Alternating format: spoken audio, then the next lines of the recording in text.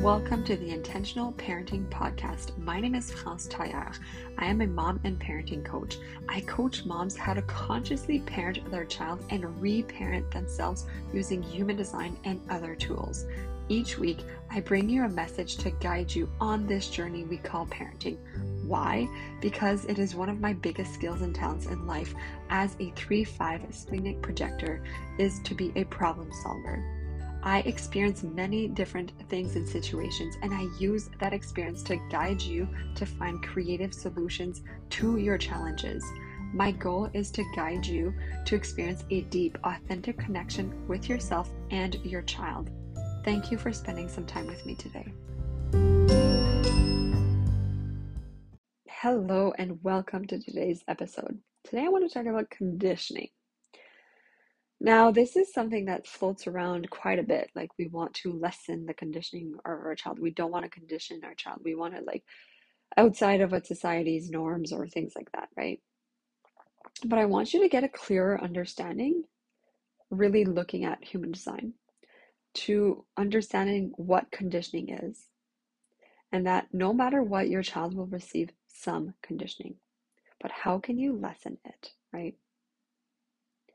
And to me, conditioning is getting our kids to do more things that they love, is to get our children to do things that they want to do, to kind of release the amount of control, probably what comes to me is the helicopter parent, right?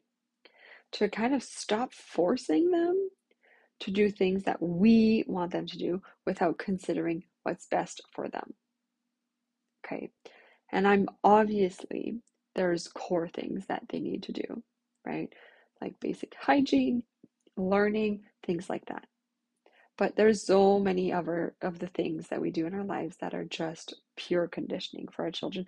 We're forcing them to do these things because whatever reason it is that we have internally, because of some belief that we have internally, and then because of the external pressure that we feel from society. Okay. So let me give you an example. Do you believe that skiing, learning to downhill ski, is an essential need in life? I don't. I think it's more of an ego enhancing need or pleasure, right? Like, I personally really thoroughly enjoy downhill skiing, and obviously I enjoy it. And for the most part in parenting, if we enjoy something, we want to expose our kids to it so that they hopefully will enjoy it as well, right? And I remember one day I had planned this with, another family friend, and we were all going to meet at the ski hill. We're going to go skiing, have a lunch, all that stuff, right? It was going to be a whole day at the ski hill. But when Daphne woke up that morning, she wanted nothing to do with it. She didn't want to go at all, right? So I had a choice in that moment. Am I going to condition her, force her? I'm the parent. You listen to me. We have these plans. We don't want to let people down. I've already rented you skis for the season. This is a waste of money. All these things, right? I'm not going to say that to her, but that's what's going on in the back of our mind when our children don't want to do something that we want them to do. We think about money, we think about how it's going to look, we think about all these things, right? Without considering what's best for them, right? So this is a big mistake that we do as parents.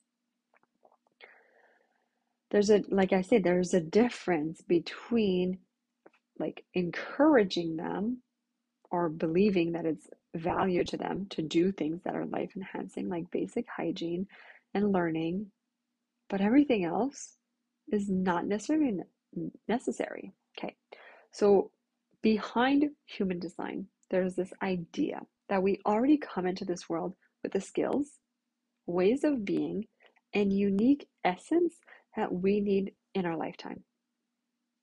But what happens is that over the course of our life, we pick up conditioning from our parents, from our teachers, from our peers, from society, right? People and society tell us that we need to be doing something different in order to be loved, in order to be successful, in order to be worthy. Okay, if you look at your chart or at your child's human design chart, their own unique energetic blueprint, okay, you'll be able to see some parts that are colored in. Those are the skills and the qualities that your child already possess. They already possess these skills. And they're the things that we want to continue to strengthen within them. Okay. And then we look at all the parts that have no colors. Listen to this because this is very interesting. The parts with no colors they do two things, right? The parts with colors is a reliable, consistent energy that we have inside those qualities, inside those skills, right? The parts that are open, that are not colored, are the places where we actually absorb other people's energy within those qualities or skills, okay?